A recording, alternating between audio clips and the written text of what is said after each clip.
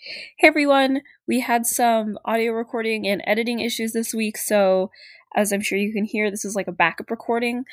Also, I for some reason can't add my theme music to it, so imagine the theme music playing right now.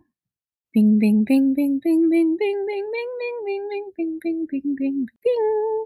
Hello, and welcome to Music with Mom. I'm Patricia, and I'm a musician. Hi, and I'm Colleen. I'm her mom, but I'm not a musician at all. So I have some questions. Okay, Patty, you ready for my question? Yes. Okay, so my question for this month is, why does music make us nostalgic?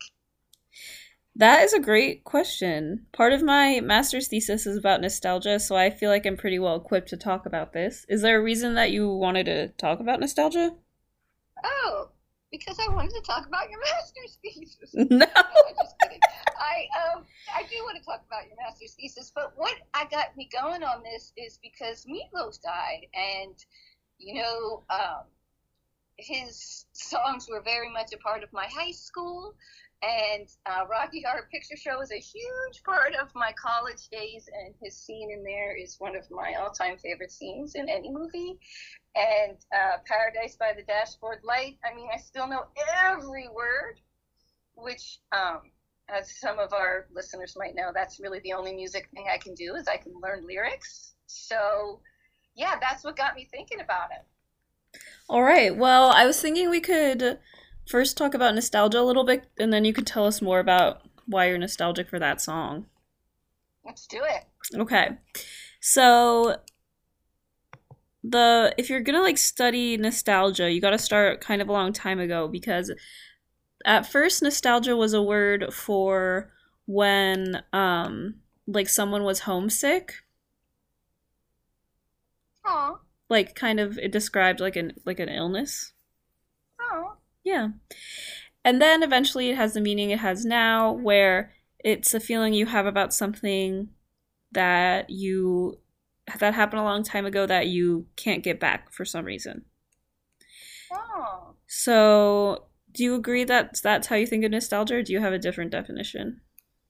Well, I think that's really very lovely. I think it's very heartfelt, and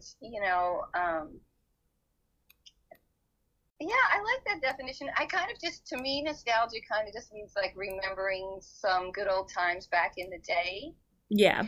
But then there's also that weird kind of nostalgia people have when they weren't even here then, but they like that music. Right. Like they weren't born yet, is what I mean by they weren't here then. Mm-hmm. An important scholar named Svetlana Boym, who defines two different types of nostalgia: reflective nostalgia and restorative nostalgia. So, restorative nostalgia is sometimes when people try to recreate the thing that they're nostalgic for. Like, they make a 90s cover band and then everyone dresses Oh, like the Patty, 90s. you just said 90s cover band on purpose. Did you know? I love that. Yeah. And so that's like restorative nostalgia. And then the other type of nostalgia is just when you think about it in the past.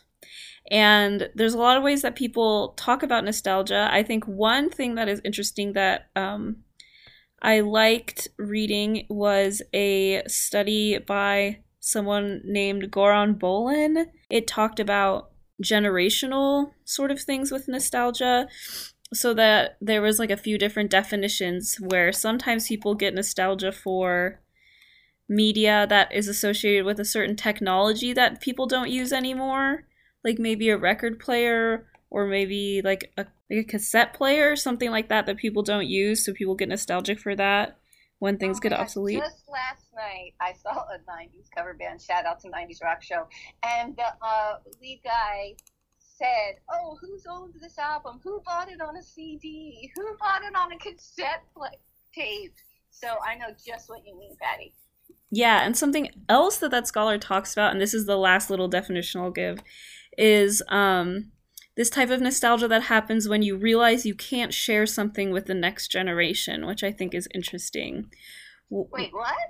Yeah, so like I think that's interesting for us talking about it. So this nostalgia that happens where you realize that like your children, the next generation, doesn't understand why you love something. So the example from that article is like this parent has a lot of old comic books and tries to like show the kids and like get the kids all hype about it, but they're like, they don't get it because it's like they just don't get it. So that's what happens sometimes too, is when you like really are into something, but then when you try to share it with your kids, you realize that like they don't get it because they didn't live that experience. Well, I'll tell you what the problem with that parenting flaw is. You gotta start brainwashing the kids early. They didn't show those comic books early enough to the kids. I mean, we played Beatles for you and Kenny from like day one pre-birth. You didn't know that you had a choice but listen to good music. So you got to just start them early if you want to brainwash your kids. Yeah, and I think that's something I'm talking about in my thesis, is how part of like the theory or whatever that I'm trying to make up is that sometimes nostalgia does these leaps like that, where when I listen to the Beatles music, I maybe will feel nostalgia for listening to the Beatles music like with you when I was a child, whereas the reason you showed it to me is because you were nostalgic for an earlier time in your life. It makes these these like nostalgia point time leap kind of things. Still trying to figure out how to explain that. Yeah, so thinking about those things, now maybe we can talk about what you think about Meatloaf, Paradise by the Dashboard Light. Yeah, let's talk about Meatloaf, because somehow we always end up talking about the Beatles. But so yeah, I was wondering if you were nostalgic about this song, because remember that New Year's Eve party? I don't remember what year that was, but and all the families, so many families were at our house, and this song came on, and all the parents sang every word to Paradise by the Dashboard Light. I don't remember that, but I do know that Mary Lynn was one of the people singing with us, and I gotta be honest, I don't remember that time. However, I do remember learning this song because I remember knowing the song and then at some point realizing what it was about later.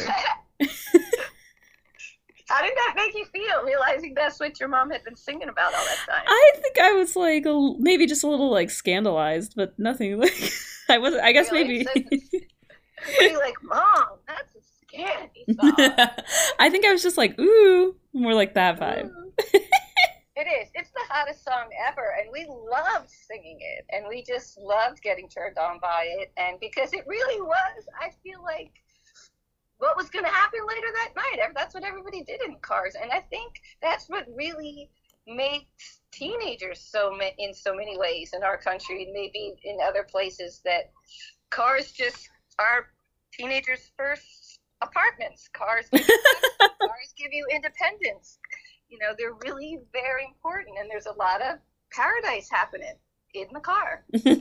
Yeah. So, the person who wrote that song is named Jim Steinman, which, and then it was performed, and then it was performed by Meatloaf, who is not Jim Steinman, right?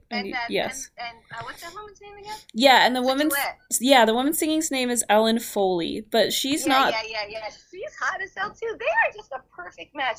And you know what? We really did use that baseball metaphor. I don't know if kids still call it that, but we really did call it like first base was kissing, second base, and well, I'm not going to. Well, let's keep it. I can't imagine they're as mild as we used to think first, second, and third base was. But I mean, a home run is always a home run. A home run I think has the same, but like the working up. Well, at least when I was in high school, I had a concept of that, but I don't think people were like, no one was like, did you get to second base or whatever? I don't think that happened.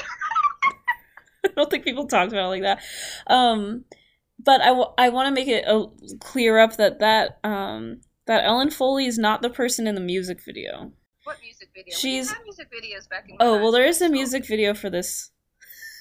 Oh, and she's not. Later or something? Great question. Don't know the answer to that question. Because MTV was 8181, so this came out in the 70s. Yeah, this came out in 77. Huh? 77. That sounds about right. And then the other thing. Okay, so tell me about her. Okay, so her name's Ellen Foley, and she's done a lot of music stuff, a lot of singing stuff, and she still does it. And But she's not in the music video. There's like another person in the music video who like lip syncs to it. Oh, it's like a live on stage version, huh? Yeah, it's like a there's no, you can tell there's not a crowd, but they do make it seem like they're singing along the song. And then during the baseball part, it like cuts to these like old black and white baseball clips in a funny way. Oh my God, we just loved that baseball part. I just still love that whole thing. Another thing I love about, and I really do think it taught us, there are some people who probably learned what a metaphor was just by that. Mm-hmm. You say, I don't know what a metaphor is. It's like, you ever call first base kissing? Okay. Okay. I was wondering, so if you listen to it, this is just me not being ignorant. If you listen to it in the car, then did you listen to it on the radio? Yeah, on the radio. WMMR in Philadelphia. Yeah, you had to wait for it to come on the radio, and maybe before you went out, you might have called the station a few times and begged and requested, and that's what we did in the car. And this was a really popular song, so I guess it wasn't just your friends requesting it, huh? No, everybody was. Everybody loved this song. Everybody sang it all the time. Everybody loved singing the different parts of the duet. Everybody acted like, oh no, I'm sick of you at the end. No, I'm sick of you at the end, because I don't know, in the 70s we are feminists, even though we were only teenage girls, and so we sang both sides of it and really dug it. Awesome. Really dug it. The other cool thing about Meatloaf is when he crashes through the wall on the motorcycle in Rocky Horror Picture Show. Yeah. And has that kick-ass, super cool choreo scene with that Ginger and that shiny bustier. I mean, spoiler, that does not end well for Meatloaf, that scene. No. But it still is probably one of my favorite movie scenes of all time. Yeah. I'm not sure if that movie is problematic right now, but I'll tell you, we used to really enjoy it. Yeah. When they played it at midnight in Corona Del Mar at the Old Port Theater. Shout out to CDM. Ooh. And we had the time of our lives with props and all, and there'd be reenactors up front in costume. I mean, I never had costume, but I would have like the newspaper and the rice, and I forget all the parts. Oh yeah, we have like little water squirt guns because it's raining at the beginning. Yeah. I pretty much only had the parts from the beginning. I don't know why. We probably just only thought that far, and because I always felt like I was like the Susan Sarandon in that movie. So. Wow, you must have had like good self-confidence. Well, be like, I'm Susan Sarandon. I was feeling myself. That's awesome. Actually, I think it was only in community college, but still. Yeah, that's awesome. Yeah, community college is a good time of life. So, yeah, Rocky Horror Picture Show, Meatloaf was great. There was a lot of great things about Meatloaf. It seems like you really associate... Got me thinking about nostalgia. It seems like you really associate these things with, like, specific times in your life, like community college and high school. Do you think that adds to the nostalgia a little? Oh, absolutely, because those were great, great times in my life. I had great, great friends in community college, several of them who are no longer with us, who we mentioned before. Vince Pistoni I used to go to that movie with, and Mario Lina I used to go to that movie with all the time, and they're in, I mentioned them in our Pride episode. Yeah. Yeah, we had a lot of fun, a lot of good time. I miss them terribly, so yeah. And the other one was high school, and it just... Yeah. I hope those were good friends, too. Yeah, I just had a lot of fun in high school. Well, thanks for bringing this question. I had a lot of fun talking about it. Yeah, it was fun. It was fun. I wonder, what kind of nostalgic songs there are for you. Yeah, maybe we can do a follow-up episode sometime. Yeah. And I just want to say... do a sticker question of what songs make you feel nostalgic. Yes, we will. If anyone wants to let us know, you can tell us on our Instagram, or you can email us. The links are in, the podcast episode description. And one of these days, I'm really going to figure out how to put a link in my bio. I, followed everything, and I swear it's just because my bandwidth sucks so bad at my apartment. I think I'm going to try to do it maybe at school or somewhere where I have better Wi-Fi. Okay. Well, and I hope makes you think about nostalgia a little bit. The ways I'm thinking about it for my paper. Yeah, I'm looking forward to your paper. Aw, thanks. And, I know what I wanted to say. Also, it was your birthday month, so happy birthday. Oh, yeah.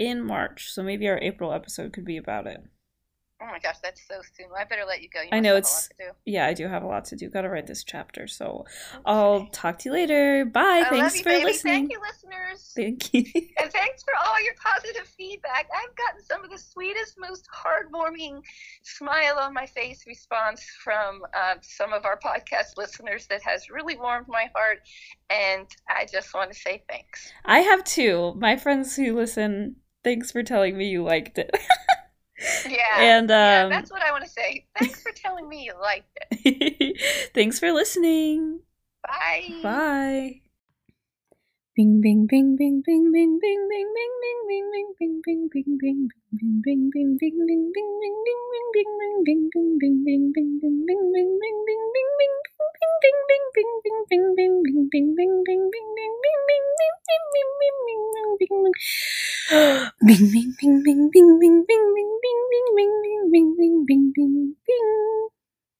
Thanks for listening.